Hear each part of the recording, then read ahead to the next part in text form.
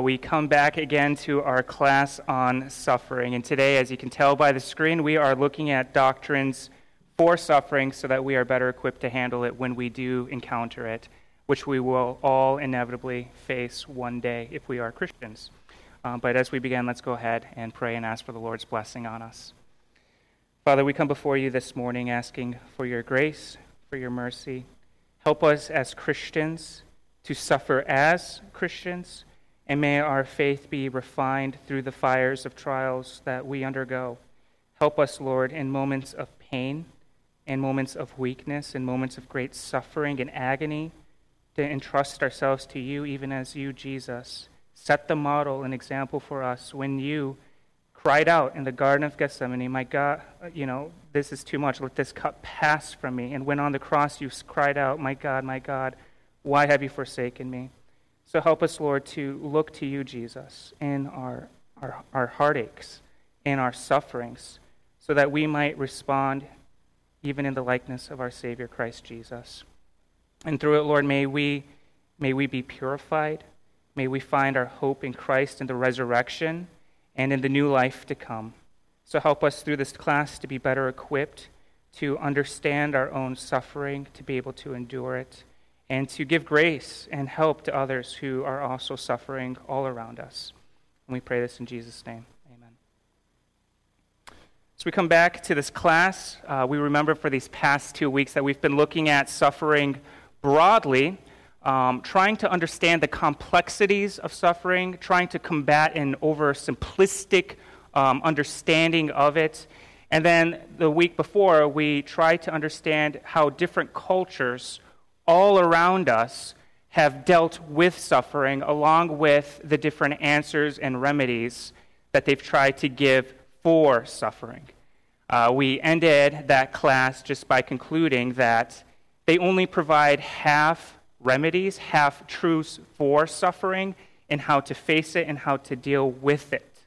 And we found, ending, that the most thorough and comprehensive answer to the cause of suffering and the solution for suffering is wrapped up, really, in Christ Jesus. Christ Jesus provides the fullest solution, the fullest remedy for suffering.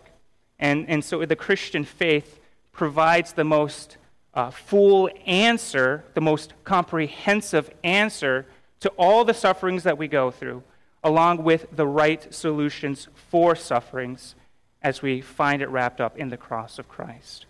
But as we ended again last week, we didn't really get much into the biblical perspective on suffering at all, and we were instead highlighting the differences between the Christian faith and between all the different cultures and religions that are all around us. So starting today, as you can tell, based on our outline, for weeks 3 and 4, we're on week 3. We're going to now begin looking at suffering from a biblical perspective. And specifically, we'll look at our own Christian faith, our Christian doctrines that help us to navigate and understand our own suffering. So as we enter today's class, we're looking at 3 crucial themes in the Scriptures to help us navigate our suffering as Christians. And this will include the creation and fall, judgment and restoration, and the incarnation and atonement. And my hope is that in looking at these themes of Scripture, that will be grounded really in fuller ways in the face of pain and loss. And again, this material that we're covering here is primarily drawn from Tim Keller's book, Walking with God Through Pain and Suffering.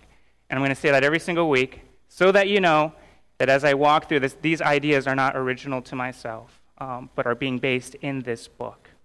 Any questions before we begin today's class? Again, we're looking at these 3 doctrines here, primarily here this morning. As we dive into our material then, we look first at the importance of a biblical framework.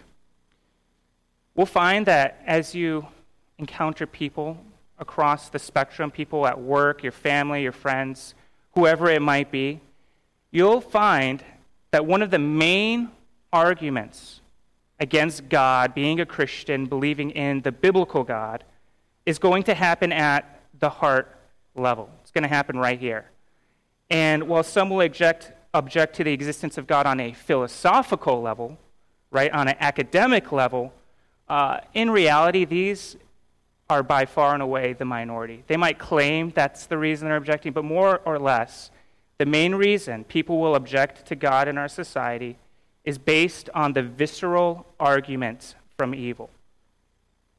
We find that one theologian recounts the true story of a woman who was assaulted by a man that not only raped her, but then cut off her arms at the elbows, leaving her to die. But somehow she was able to crawl to the side of the road, and there she was miraculously rescued. She survived. But she now survives without her arms and with the horrors of the night that she went through, this extravagant horror. And our response to such an incident, especially if that were to happen to you or to someone you love deeply, it's going to evoke a deep emotion within you. If you're human, it's going to cause a response, a gut reaction, before you ever start to think about it logically. You might say, keep all of that logical reasoning to yourself because it makes absolutely no sense how God could ever allow this to happen, how he could ever justify this happening to me or to my loved one near me whatsoever. This is just wrong. You can feel that. So I don't care if God exists or not. I don't want to believe in a type of God who would allow such a thing to ever happen.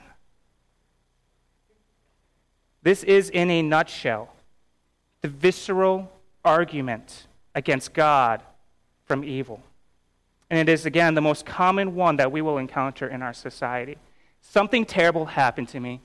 There's no way God can justify it, therefore I will not believe in him.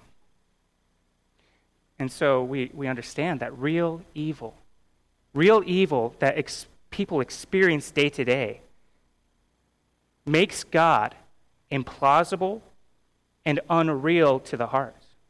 And those who experience real evils, we have to be patient. We have to be kind to them, especially with one another when we struggle in our faith. We must be careful not to trivialize the pains and sufferings that people have gone through and be patient with them even as God is with us. At the same time, it's important to note that while many have experienced unspeakable horrors, and you can go to the Holocaust, you can go to the Jews, and many biographies that have been written about how people lost their faith through that, please know at the same time, people who have experienced the same horrors have also found God in the immense suffering that they underwent. So just because someone experiences radical evil doesn't mean that they will automatically turn from God. And what the differences in response shows us is that our reactions to evil, to great evil, while not conscious at first, have reasons. We react because our heart has reasons. It tells us what we truly believe about evil, it tells us what we believe about God, and it tells us what we believe about ourselves. So we don't simply respond to gut-wrenching evil, because deep down within all of our hearts, we are telling ourselves something about it that we believe. We are interpreting it in our particular way. As Blaise Pascal wrote here, at first, a thing pleases or shocks me without my knowing the reason. And yet it shocks me for that reason, which I only discover afterwards. The heart has its reasons, which reason does not know. And as he points out here, there is a moral assumption in the hearts of all that suffer. And that moral assumption either strengthens our faith or it weakens our faith in suffering. So these underlying assumptions of the heart explain why people react to great evil in different ways altogether.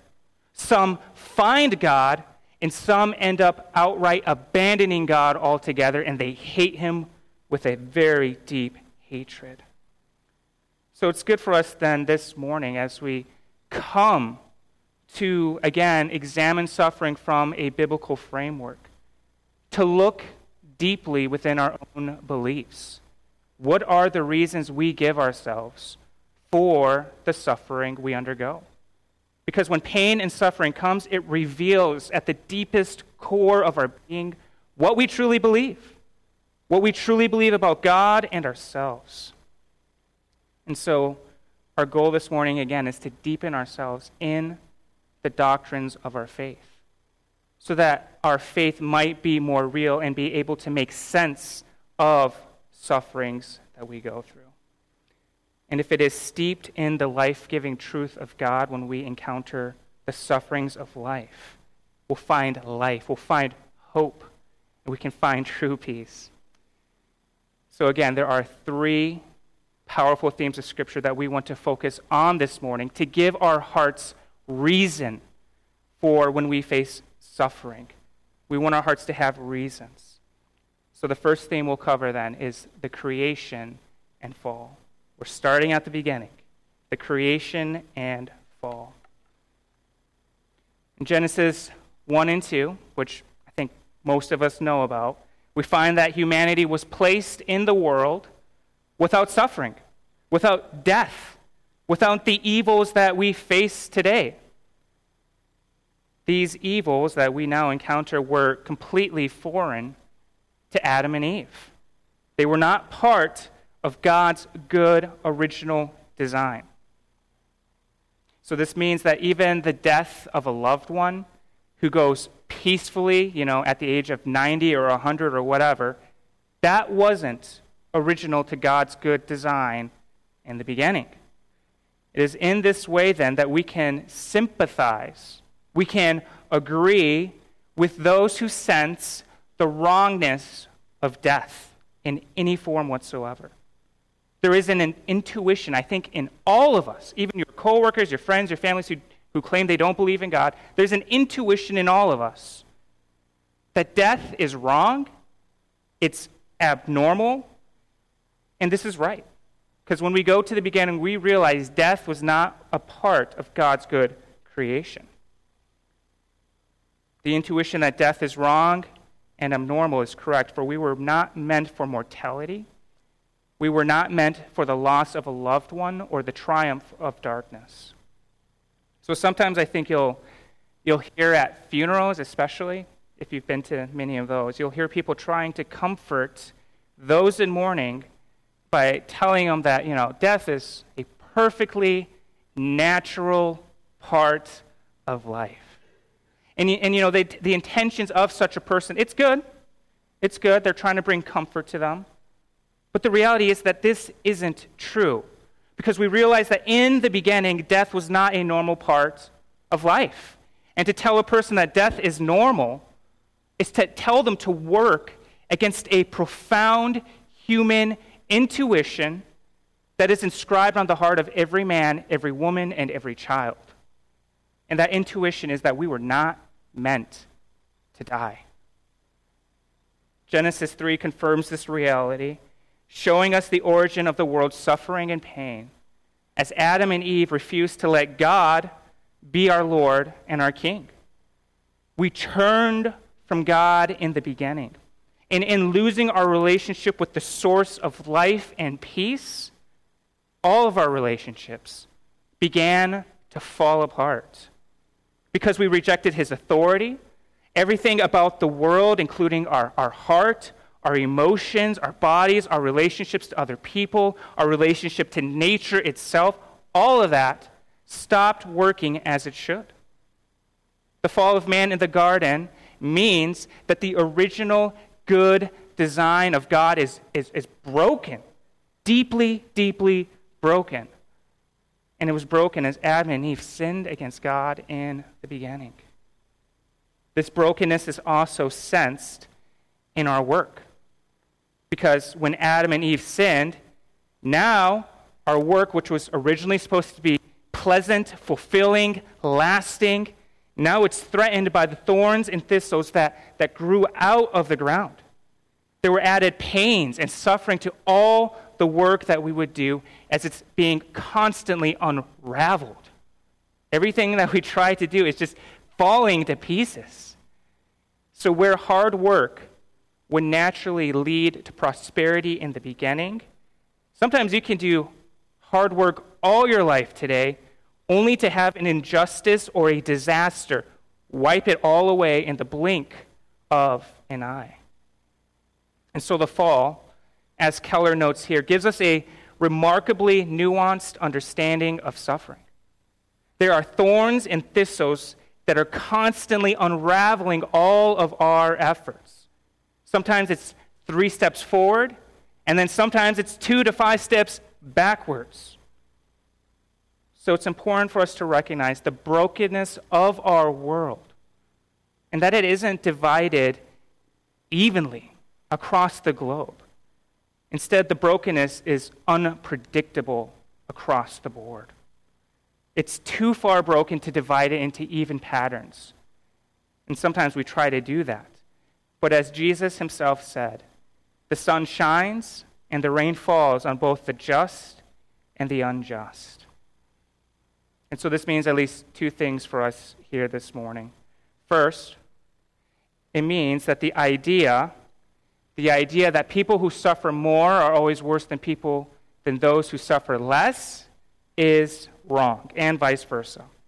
Those who suffer more are not necessarily better than those who suffer less. Instead, we recognize, as Job's friends eventually did, that not all suffering is a result of our own sin or our own paying of our sins. Sometimes it's the result of a very, very broken world that we live in. And then secondly, while we must never say that every particular instance of suffering can be attributed to a particular sin that we do, trying to do cause and effect, this sin must be related to this suffering. We can't do that. While we can't do that, we can say that suffering and death in general, it's a natural consequence. It's a just judgment of God on our sin in the beginning. And this means significantly that we cannot protest that the human race deserves a better life from God. I say that again. This means we cannot protest that the human race deserves a better life from God. Instead, we understand that death and suffering are a result of the fall, and it is part of God's just judgment on humanity for our sins against him. This framework is a necessary starting point, and it is more necessary than ever before because we find more and more and more frequently that this view is nearly always rejected in our society. It is thrown out the window as fast as you possibly can. Because in our society today, we have a different world view and understanding of God and suffering. Last week, we covered that our society's framework is primarily secular. We covered that at great length. However, what I didn't cover is that it is also deistic in nature. We live in a deistic society. It is a secular deism, and these two go really well together. And by deism, what I'm talking about is the belief that God created the world for our benefit, and now it operates on its own without any involvement from God.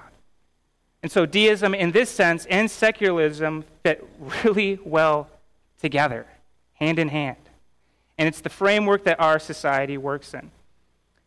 So in this understanding of deism, God exists, but he is far more distant and abstract. He's not someone that we can know. And so our main responsibility in life is not to worship, serve, and love this God, nor is it our responsibility to seek forgiveness when we fail to do this. We find that the idea that we exist for God's glory is instead replaced by the notion that God exists to nurture and sustain us. That's the framework we live in. So we no longer live We no longer exist to serve God. God exists to serve us. He is a God fashioned in our own likeness, and he is designed to meet our every whim and need. So while people claim to be Christian in this country, what they mean more or less is that they are secular deists, which again means that God created the world for our benefit and kind of let things go. As sociologist Christian Smith points out from his research, it is this idea that has captured most young American adults. Most young American adults are practical deists, though many of them have never heard that term before. And again, by this, he means that they see a God whose primary job is to meet their needs, and otherwise he has no bearing on their life whatsoever.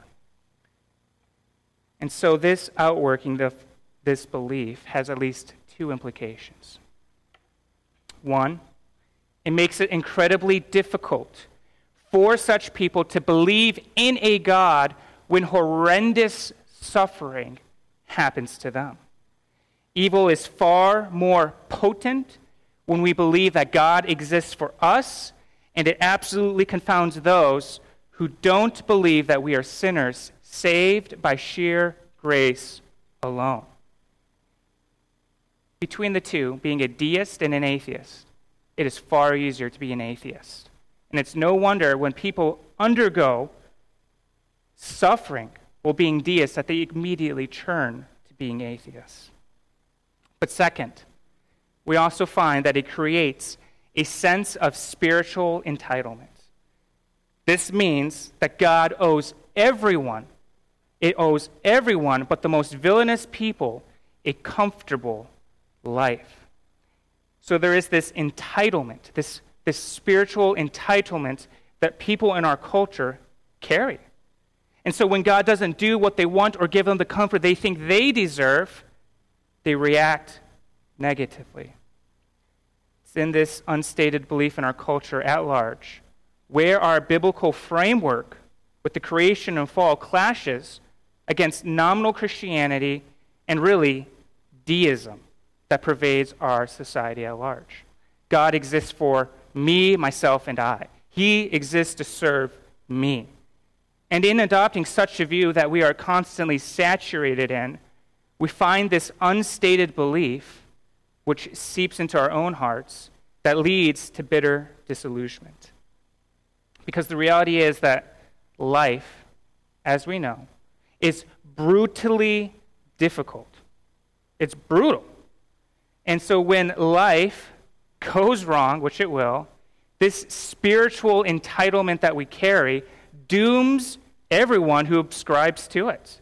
It dooms us with confusion, with bitterness. Like, what is God doing? He's there for me, for my good, my benefit. I can't see how this is good at all. So as we step back for a moment and consider our culture's belief, really, that God owes us a good life, we need to see this statement as clearly unwarranted and ungrounded. And we see this as unwarranted by looking at the creation and fall of man. And we recognize that we don't deserve such a good life that our society assumes we do. And more than this, if it is true that an infinitely glorious God exists, why should the universe revolve around me? Why should it revolve around me and not him instead? And if we consider the biblical standards for the Christian faith, such as the Golden Rule, the Ten Commandments, the Sermon on the Mount, and then we consider our record against God's standard, the real question and riddle of evil is not what we thought. The real puzzle is this: why, in light of our behavior as a human race, does God allow so much happiness? Why doesn't he just condemn us right away? Why save any of us, considering our track record with God? I mean, that's the real question we should be asking. So the teaching of creation and fall that we've covered helps to mitigate and really eliminate the self-pity that afflicts people with a deistic view of life. And it helps us be prepared and unsurprised when suffering comes to us.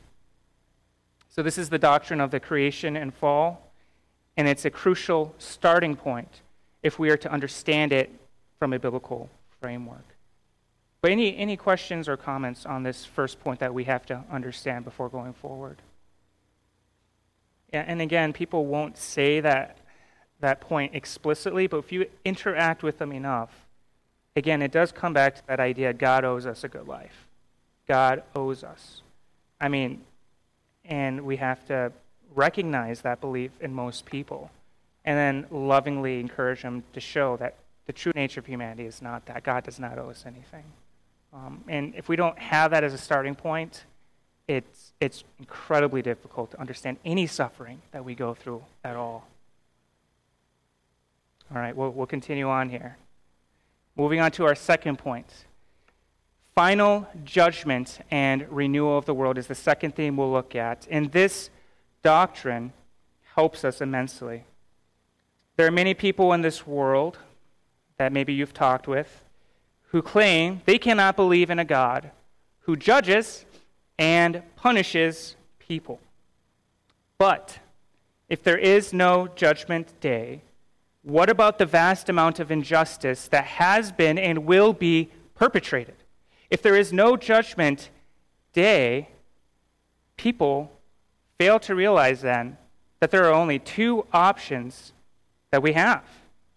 We can lose hope that justice will be served to those who got away with it in the past, or we can immediately turn to vengeance here today. Those are the two options: lose all hope or turn to vengeance now. So again, it means that all the atrocities that have occurred at the hands of tyranny and oppression in the past will never ever be addressed. Or on the other hand, it means that we have to take up our weapons now and go hunt down the evildoers and bring justice into our hands. Because if there is no judgment day in the end, these are your two options. So the biblical doctrine of judgment day, far from being a gloom and doom doctrine, which I think sometimes we can be, actually it allows us as believers to live with hope, to live with grace. And how does it do it? Well, if we accept that there is a judgment day, we have hope and incentive to work for justice today.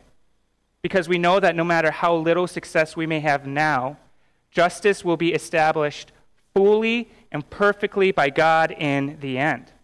All wrongs and moral evils will receive justice at the hand of God in the end. And so this then frees us from a vengeful attitude towards those who have wronged us, and instead allows us to be gracious and to extend forgiveness. It allows us to live in peace knowing that we do have an avenger above. Not like the fallible superheroes of Marvel, okay, not that type of avenger, but the avenger, Jesus Christ, who will come and bring everything into perfect order at the end. He will execute perfect justice, even if we don't get it here today. Because of Judgment Day, then, we are also calibrated not to be overly passive or overly violent in our pursuit of truth and justice. Instead, we are reminded that we have neither the knowledge to know exactly what people deserve, nor the right to mete out the punishment on God's behalf. So we pursue justice then with humility, knowing that we ourselves are ultimately not God. We may not know all the facts. And at the end of the day, we pursue it with humility, recognizing that we ourselves are fallible sinners deserving of God's judgment. So the truth of the judgment day enables us to be gracious and kind. It allows us to extend forgiveness rather than take vengeance into our own hands, because we know that one day God will execute justice perfectly on our behalf. It also allows us to give hope to victims of horrible atrocities, that those crimes that happened against them, God sees. He's not simply ignoring or turning a blind eye to what they've undergone. Even the woman that we started with at the beginning, even if that guy is never caught, she can be assured that God will bring justice upon her perpetrator. And so it is a word of immeasurable hope that when evils do happen to us, it's not as if God's just turning a blind eye to it. There will be justice, and that brings us hope. What also brings comfort then is the renewal of the new earth, of the world. As one theologian writes again, at some point, let me put that up on the screen, at some point, for all eternity, there will be no more unmerited suffering. This present darkness, the age of evil, will eventually be remembered as a brief flicker at the beginning of human history. Every evil done by the wicked to the innocent will have been avenged, and every tear will have been wiped away. So it is this doctrine, the resurrection, the renewal of the world, that gives us also hope in great suffering. For in the resurrection of the body, not only do we receive the comfort for life we lost, but a restoration of all of it completely. We not only get the bodies and lives we had, but the bodies and lives we wished for, but never received. We get a glorious, perfect, unimaginably rich life in a restored material world. And so it is in this way, the truths of the judgment, the truths of the renewal of the world, that help us even in the midst of our suffering, and it gives us hope. Any questions on the second point? Judgment and renewal. We go then to our final point here. The doctrine of the incarnation and atonement.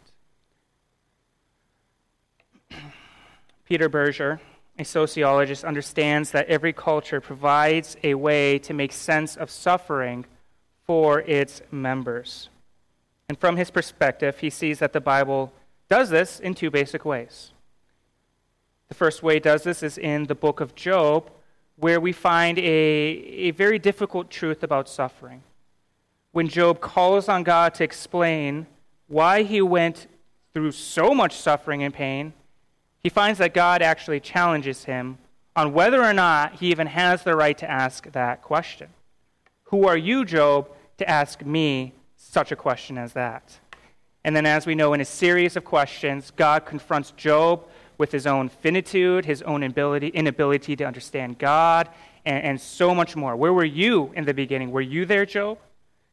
And in the end, after all of this questioning, we find that Job cannot question God about his own suffering. We must instead submit to God's mysterious, divine will, even when we don't understand. And it's here that we find, really, I think, some common ground with Islam. If the Old Testament is all that we had, God's ways are high and above us, and so we must trust him no matter what we're going through. But this truth by itself, it's cold. It's very difficult to swallow for many. And so while many can accept this truth when it comes to their suffering, we find that this truth really comes across as cold and devoid of any real hope by itself. It almost seems to portray God as somewhat cold and indifferent to the pains and sufferings we're going through. Like he's allowing it just to stick it to Satan. And so if all we had was the Old Testament painting our God this way, again, there's a lot of common ground then with Islam. But thankfully, this is not the last word on suffering.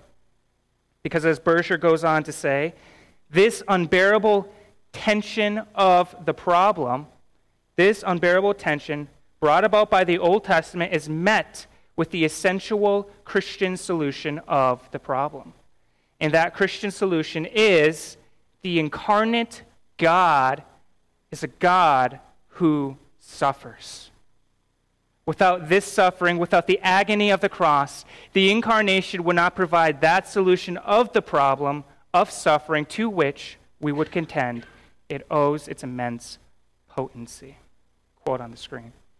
So while the book of Job is right to point out human unworthiness and a call for complete surrender to the sovereignty of God, if this is taken on its own, this call is most likely more than the sufferer can bear. But then enters Jesus of the New Testament. And as he enters, he provides unimaginable comfort and hope for those who trust in God's sovereignty. Because God himself has come down into this dark and broken world filled with hurt and pain. He comes into the darkness, leaving his glorious throne above. And he does it to rescue us. He drinks the cup of suffering, and he drinks this cup not to justify himself, but to justify us. He bears the suffering, the death, the curse of sin that we have earned, and he takes all of that punishment that we deserve, all the wrath of God, which we deserve completely, so that one day he will be able to return and end all evil without ending us. The New Testament teaches us that it was Jesus who, as God, came in the flesh. He suffered, he experienced weakness and pain, and as Hebrews 5:7 tells us, he had a life filled with fervent cries and tears to God as he experienced suffering and pain. This Jesus that we worship knew what it meant to experience firsthand rejection, betrayal, poverty, and abuse. He knows what it means to experience disappointment and despair, torture, and even death.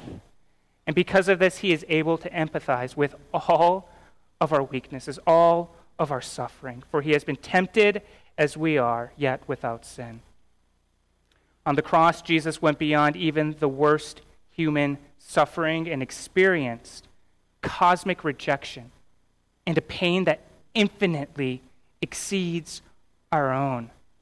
Jesus would experience the greatest agony on the cross and the greatest loss of love that any person has ever before experienced, as he separated from the infinite love of the Father that he known from eternity past. And so while it pains us to be separated from a loved one that we've maybe known for 10 to 90 years, Jesus would be separated from the one that he knew from eternity past for the first time ever. And it would be this separation that would be so terribly unbearable that Jesus would cry out on that cross, my God, why have you forsaken me?" So it is in the incarnation, in the atonement of Christ, that we see ultimate strength exhibited. A God who is strong enough to voluntarily become weak and to plunge himself into vulnerability and darkness for us. And so it is this fact of Christianity that makes it unique among all other religions and all other cultures of the age. For no other religion has ever conceived of such a thing whatsoever. But while we are astounded and we glorify a God that would suffer for us, not everyone finds this truth amazing. Keller tells us about a Christian minister named John Dickson, who once spoke on the wounds of God on a university campus in Sydney, Australia. During the question time, a Muslim man rose to explain how preposterous was the claim that the creator of the universe should be subject to the forces of his own creation, that he would have to eat, sleep, and go to the toilet, let alone die on a cross. Dickson said that his remarks were intelligent, they were cogent, they were civil, and the man went on to argue that it was illogical that God, the cause of all causes, could have pain inflicted on him by any lesser being. The minister felt he had no knockdown argument, no witty comeback. So he finally thanked the man for making the uniqueness of the Christian claim so clear. What the Muslim denounces as blasphemy, the Christian holds as precious. God has wounds. So as we come back to the book of Job, then part of the answer is that God knows what he's doing, so be humble and trust him. And while this is true, the New Testament provides far more encouragement in trusting this God. We don't merely submit to a God who may or may not love us, but in the New Testament we submit to an infinitely wise God who loves us more than we could ever possibly think. We turned from God, but God did not leave us, nor did he forsake us. He didn't leave us in our sins. God pursued us by coming to earth in Jesus Christ and by subjecting himself to suffering and death. He didn't say simply, shut up and listen to me, though he could have, but he came. He suffered, he bled, and he died for us. And so it is this profound truth that provides our hearts what we so desperately need in suffering. Because while we may not understand the suffering we are going through, or why God is allowing certain pains to continue, we do know some of the reasons why it cannot be. It cannot be that he hates us. It cannot be that he is indifferent or cold to our pains. Because if our God is willing to come to earth, if he's willing to plunge himself into the depths of suffering for us, we can know with absolute certainty it is not because he hates us or he doesn't care about us. Instead, we know that a God who is willing to sacrifice his only beloved Son for us loves us more than we could ever possibly imagine or think. And he is then worthy of our trust no matter what we're going through.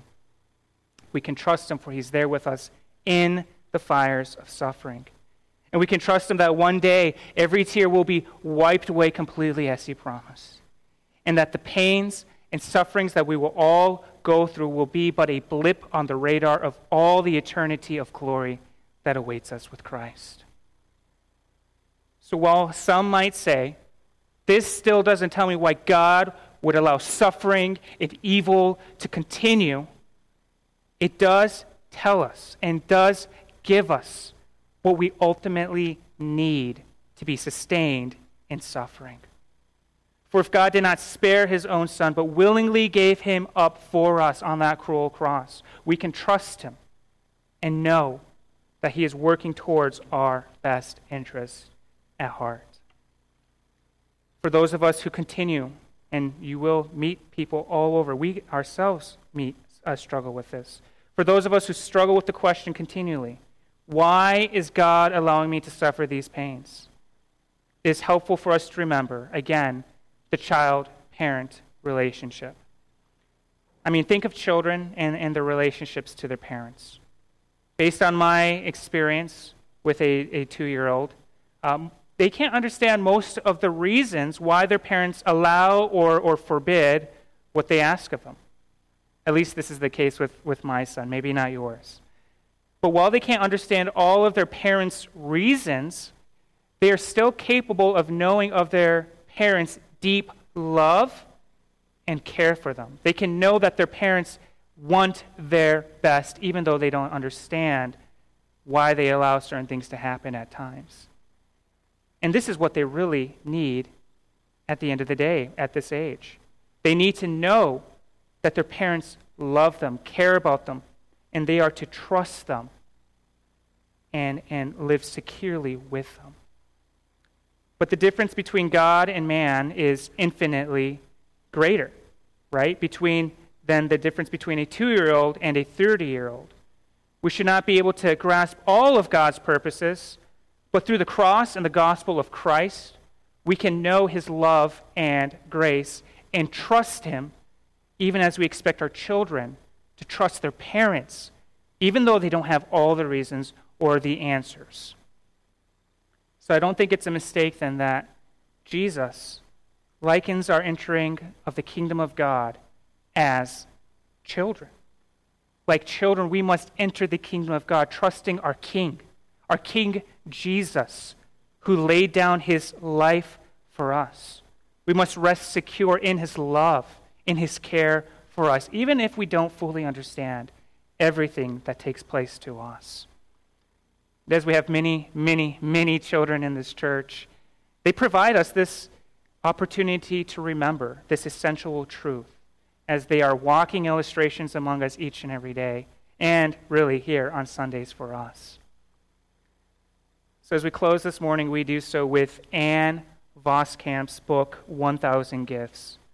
And in this, she shares her journey to understand the senseless death of her sister, who was crushed by a truck at the age of 2. In the end, she concludes that the primary issue is whether or not we trust God's character. Is he really loving? Is he really just? And near the end of the book, she concludes with this. God gave us Jesus. If God didn't withhold from us his very own Son, will God withhold anything we need? If trust must be earned, hasn't God unequivocally earned our trust with the bark on the raw wounds, the thorns pressed into the brow, your name on the cracked lips? How will he not also graciously give us all things he deems best and right? He's already given us the incomprehensible. So no matter what pain, no matter what suffering we may go through, we must remember, we must believe that God does indeed love us, and to run into his embrace in the moments of pain and suffering, knowing that he is not indifferent to our pains, but has suffered the pains far more than we could ever possibly imagine or think. We must run to him. So let's go ahead and pray, asking that God would help us to do this. And then if you have any questions, let's talk afterwards. Father, we come before you, asking that you would help our hearts to believe against unbelief. For in all of our hearts, we realize that there is still a level of unbelief that pervades our beings. And we demonstrate this unbelief when we sin, when we don't love others, when we don't trust you, when we believe you to be unkind and unjust. Lord, for all of us, we realize that this unbelief is in the core of our being still. And we ask that it would continually be eradicated. Help us to believe that you are truly good, that you truly love us, that you truly care. And when we doubt, may we again focus on the gospel, even as we do here this morning, and so worship Christ, the one who has suffered beyond anything we could ever possibly imagine or think, so that we might be justified and made righteous in your sight. Help us, Lord, to believe. Give us faith. Give us eyes to see. And as we see Jesus again, even here this morning, may we behold him and be transformed into his likeness. For us, Lord, who are suffering, for us who may have questions or doubt, Lord, I pray that your Holy Spirit would work to instill faith and comfort, give hope to those who are hopeless, and help them to fight against despair. Help us, Lord, to be aware of the sufferings of others around us, and to be Jesus to them, even as you, Jesus, served us and loved us and were patient and kind with us.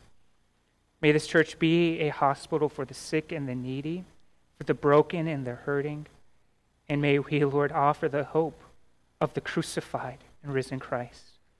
May we live as resurrected people. And we pray this in Jesus' name.